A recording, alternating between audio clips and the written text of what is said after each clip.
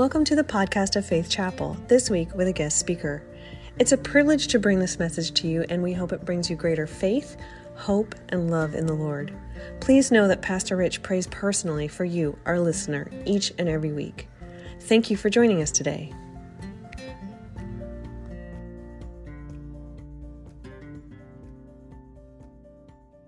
Hello, my name is Tony Higgins. So before we get started, let me open in a word of prayer. Our Heavenly Father, we thank you for your just amazing grace, your mercy, and your love, Lord. We thank you because you appropriated our sins so long ago through the shed blood of your Son, Jesus Christ, and that we have the right to be your children and to share an eternal life forever. We ask your blessings this morning on this message, Lord. Bless the hearts that are here, we pray. Give me the ability that I need to deliver it, Lord, we pray. In the name of Jesus, amen. So as a preface this morning to this morning's message, let's take a journey back to it in time to March of 1836. The location is what was then known as Mexican Texas at what is now the present-day San Antonio.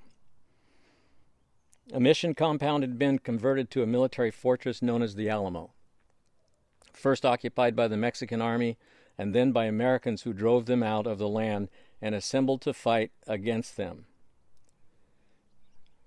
And I'm going to add a postscript here. When I was putting this together, it didn't occur to me that in this day and age, we have to be politically correct with everything we do. And this account, what happened to the Alamo, involved the country of Mexico and the settlers who were in the region of Texas. And they were actually there by the invitation of the Mexican government to begin with. But after they were there for a while, they decided they wanted to be independent. And so this isn't a story about racism, about the Mexicans or the Americans or anything else. It's just an account of what happened at the Alamo. A few days earlier, the Americans had proclaimed their independence from Mexico. Antonio Lopez de Santa Anna, a general in the Mexican army and the president of Mexico, launched a plan to retake Texas. He sent 1,500 soldiers to fight the approximate 200 Americans garrisoned at the Alamo under the command of William Travis, Jim Bowie, and Davy Crockett. The battles lasted 13 days. The first two attacks were unsuccessful due to the firepower of cannons from within the Alamo, but the third one resulted in takeover by the Mexicans in just over an hour. All of the Texan and American defenders were killed in brutal hand-to-hand fighting. It was a defeat for the Americans. 6 weeks later, a large Texan army under Sam Houston surprised Santa Anna's army at San Jacinto. Shouting, "Remember the Alamo," the Texans defeated the Mexicans and captured Santa Anna. The Mexican dictator was forced to recognize Texas independence and withdrew his forces south of the Rio Grande. The loss of life and defeat at the Alamo had become an inspiration to the Texas patriots and their battle cry. 2,000 years ago, another battle took place on a hill called Calvary. Its location was just outside of Jerusalem at Golgotha, meaning the place of the skull. A man named Jesus had been seized and charged with false accusations. Although Pontius Pilate, the Roman governor, said, "I find no fault in this man," the crowd cried, "Crucify him, crucify him." It was a sad day for Christianity. They lost and the world won. But did they? I've entitled this message this morning, "Remember the Cross." That is not only our battle cry, but it is our source of encouragement and promise as Christians. We'll be looking in a moment at a passage in Mark 15, so if you'd like to follow along, have your Bible ready. When I was thinking about crosses, I remembered that Jesus spoke a few times about crosses. In Luke 14:27, he said, "Whoever does not carry his own cross and come after me cannot be my disciple." In Matthew 16, verse 24, he said, "If anyone wishes to come after me, he must deny himself and take up his cross and follow me." Matthew 10:38 says, And he who does not take his cross and follow after me is not worthy of me. The irony of this all is that he himself would die on a cross for the sins of mankind. So if you want to follow along in Mark 15, we'll be reading from verses 22 to 27 and then from 33 to 37. It says this: They brought Jesus to the place called Golgotha, which means the place of the skull. Then they offered him wine mixed with myrrh, but he did not take it. And they crucified him, dividing up his clothing. They cast lots to see what each would get. It was 9 a.m. when they crucified him. The written notice of the charge against him read, "The King of the Jews." They crucified 2 rebels with him, one on his right and one on his left. And then skipping down to verse 33, at noon, darkness came over the whole land until 3 in the afternoon. And at 3 in the afternoon, Jesus cried out in a loud voice, "Eloi, Eloi, lama sabachthani," which is interpreted, my God, why have you forsaken me?" When some of those standing near him heard this, they said, "Listen, he's calling Elijah." Someone ran, filled a sponge with vinegar, put it on a staff, and offered it to Jesus to drink. "Now leave him alone. Let's see if Elijah comes to take him down," he said. With a loud cry, Jesus breathed his last. But the story didn't end there. If it had, Jesus would have been only a martyr. But he arose victoriously over death and the grave. Let's look and see what we should remember about the cross. Remember, when we talk about the cross, it isn't about the physical cross that's important to remember, but it's the events that happened in the person of Jesus Christ that are worthy of remembering. First of all, the cross brings love. God provided his love on the cross. 1 John 3:1 says, "See what great love the Father has lavished on us, that we should be called the children of God." God's love was present when he created the world and us. Without him, there would be no love, because love came from him. God's love is shown by his plan of redemption for all of us through his Son, Jesus Christ. Death on the cross is the greatest demonstration of God's love for us. Romans 5:8 says, "But God demonstrates his own love for us in that, while we were still sinners, Christ died for us." The source of love is God's saving work of grace in the hearts of sinners. God's greatest commandment is for us to love the Lord and to love one another. He created us to be the love in the world that he created. God's love surrounds us day by day. In Deuteronomy 7:9 we read, "Know therefore that the Lord your God is God. He is the faithful God, keeping his covenant of love to 1,000 generations of those who love him and keep his commandments." The operative word here is faithful. God is faithful. He keeps his promises and his covenant of love. How many of you believe God is faithful? How many of you could share a story of his faithfulness? He amazes me when I think I can't be amazed anymore with his faithfulness.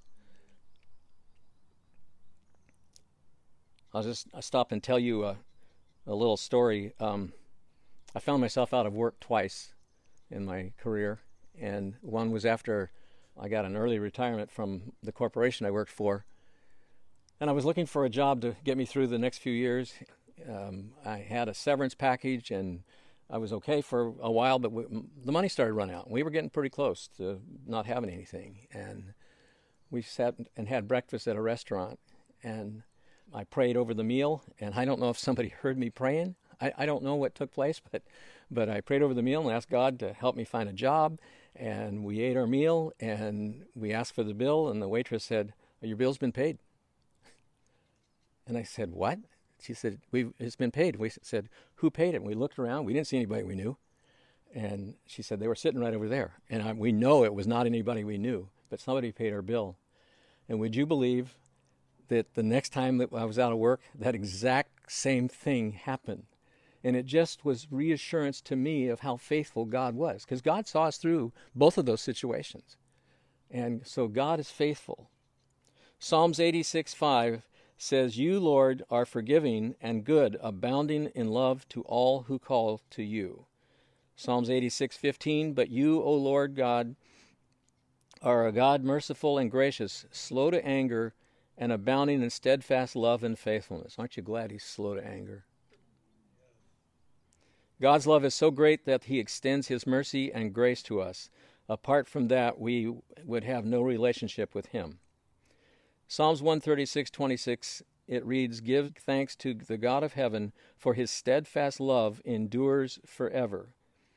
The enormity of God's love for us is captured in John 3:16, where everybody knows it says, "For God so loved the world that he gave his one and only Son, that whosoever believes in him shall not perish but have eternal life." Well, secondly, the cross not only brings love, but it brings liberty. Because of Christ's sacrifice on the cross, we are free from the bondage and penalty of sin. God used his Son's death to set us free from the kingdom of darkness and to bring us into the kingdom of light. But by Christ's death on the cross, he has also freed us from the fear of death and sin's stranglehold. And you remember when we were reading the text, we read some verses in Mark 15, verses 33 and 34 says this, "At noon, darkness came over the whole land until 3 p.m, and at 3 p.m, Jesus cried out in a loud voice, 'Eloi, Eloi, lama sabachthani,' which means, my God, why have you forsaken me?" The supernatural darkness described here is a symbol of God's judgment on sin. Why did Jesus cry out, my God, have you forsaken me?" The answer lies in what happened at that moment. Hebrews 9:22 tells us that without the shedding of blood, there is no forgiveness of sin. Not only did Jesus give his life's blood for us at that moment, he took on the sins of the world. God's holy divine nature will not allow him to look on sin. And so that's why Jesus, for the first time, felt abandonment and separation from God. The pain and anguish he felt was greater than all of the physical suffering that he had endured. By taking on our sins, he freed us from the grip of sin on our lives. Hebrews 2:14-15 says, "Since the children have flesh and blood, he too shared in their humanity, so that by his death he might break the power of him who holds the power of death, that is, the devil, and free those who all their lives were held in slavery by their fear of death." Christ's death broke the power of Satan and freed us from the fear of death. I had a cousin named Roger in Arkansas, and I don't know if you remember me breaking my shoulder one day at work, but I fell and broke my shoulder, and while I was sitting in the hospital waiting for the results of my x-ray to tell me that I had a broken shoulder, I received a call from my cousin's son in Arkansas, my cousin Mamie, informing me that my cousin Roger had passed away from cancer, the same day that I broke my shoulder. When Roger was a supervisor at a manufacturing plant, he noticed that one of his employees always studied the Bible at lunchtime. One day he asked him about it, and he joined him. When Roger was in the hospital near death, he perked up when this same man came to visit him. And you know what he said? He said to him, "Come in and pray me through to heaven." See, Roger wasn't afraid of dying. He didn't have a fear of death because he knew Jesus Christ in his life, and he had the peace and the calm assurance that it was going to be okay. Romans 8:1-3 says, "Therefore there is now no condemnation for those who are in Christ Jesus, because through Christ Jesus the law of the Spirit who gives life has set you free from the law of sin and death. For what the law was powerless to do because it was weakened by the flesh, God did by sending his own Son in the likeness of sinful flesh to be a sin offering." Colossians 2 says that he forgave our sins, having canceled the charge of our legal indebtedness which stood against us and condemned us. He has taken it away, nailing it to the cross. So thirdly, the cross brings life. The story of the cross is one about a death that brings forth life to you and to me. It is in the cross, the death of Jesus, that we find eternal life in Christ. The cross is not the cross is not an end in itself. It is the pathway to the resurrection life. When we accept that pathway, we accept life and everything God has planned for us. 1 Peter 2:24, it says, "And he himself bore our sins in his body on the cross, so that we might die to sin and live to righteousness. For by his wounds ye were healed." And if that sounds familiar, Isaiah 53:5 says, "But he was pierced for our transgressions, he was crushed by our iniquities. The punishment that brought us peace was on him, and by his wounds we are healed." If you're not familiar with Isaiah 53, that chapter deals entirely with the coming of Jesus Christ in the Old Testament. John 10:10 says, "I am come that they might have life, and that they might have it more abundantly." The Greek word that Jesus uses here for more abundantly describes the kind of life he was offering. The word is perizon. It means superabundant, overflowing, a quantity so abundant as to be considerably more than one would expect or anticipate. In other words, in the vernacular, what they would say today is beyond my wildest dreams. That's what that means. That's what he was talking about when he translated what was translated more abundantly. In John 14:6, Jesus said, "I am the way, the truth, and the life. No one comes to the Father but by me." John 11:25-26 says, "Jesus said to her, I am the resurrection and the life. The one who believes in me will live even though they die, and whoever lives by believing in me will never die." And of course, we're all familiar with Romans 6:23, where it says, "For the wages of sin is death, but the gift of God is eternal life through Jesus Christ our Lord." In 1952, my mother's youngest sister, Irene, was living with her husband and 3 small children on a homestead in Fairbanks, Alaska. On a cold winter night, my uncle attempted to light a lantern in the kitchen.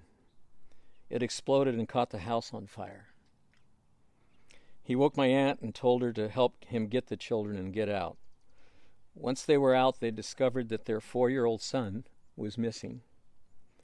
Uncle Hank threw a quilt over himself and went back in to get him. The fire was too immense and he came out empty-handed. My cousin Robert, his nickname was Skeeter Sanderson, at 4 years old, died that night. My uncle and my cousin Winnie had 2nd and 3rd degree burns over 20% of their body.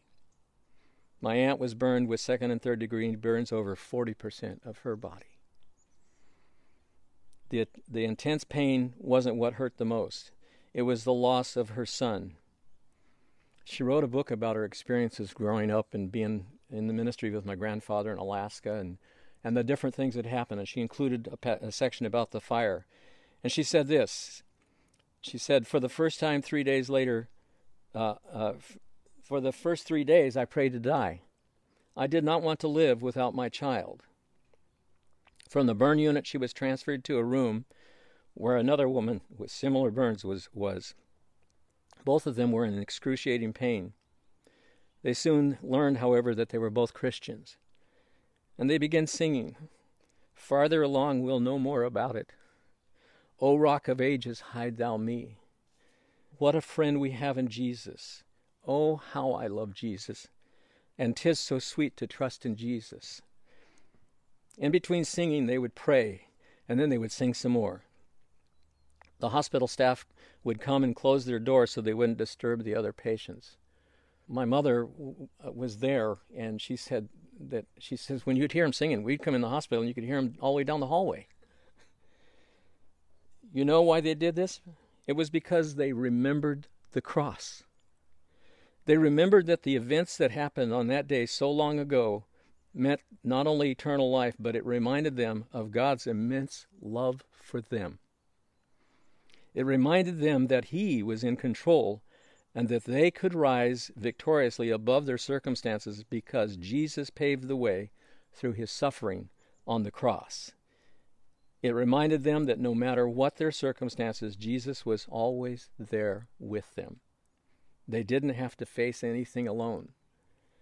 You know, in this day of the coronavirus, it talks about so many people who they get the coronavirus and they're restricted to their environment and their loved ones can't come to see them. And they die alone.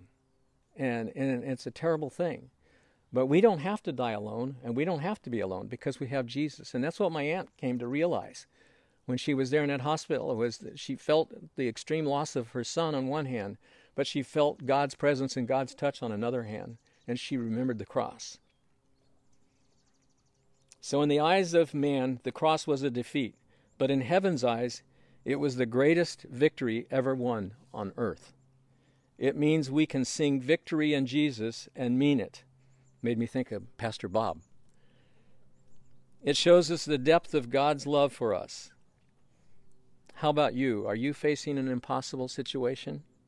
Do you have financial troubles? Health issues? What about relationship issues? Are you tired of hearing bad news all the time? I want to turn the TV off sometimes. It's just like the whole newscast is nothing but bad news. And yes, Pastor, I'm tired of hearing about the virus too. It's like, it's time to go. Your time is up.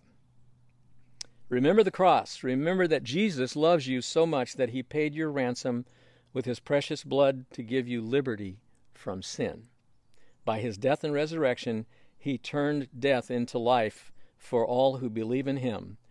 Whatever you're facing, He will take care of.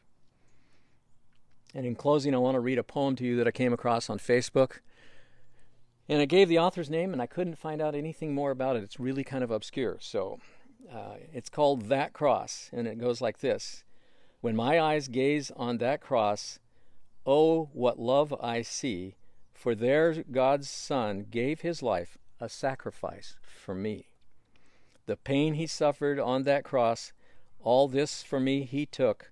I'm reminded of the price it cost when to that cross I look.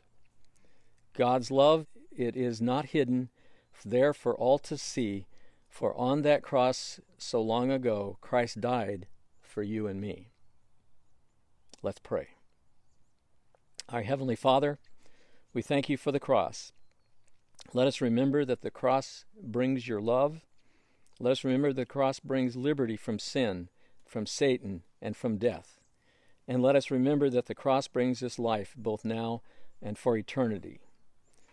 Let us carry the message of the cross to those who don't know You. Equip us and guide us as we share Your love. In Jesus' name, amen.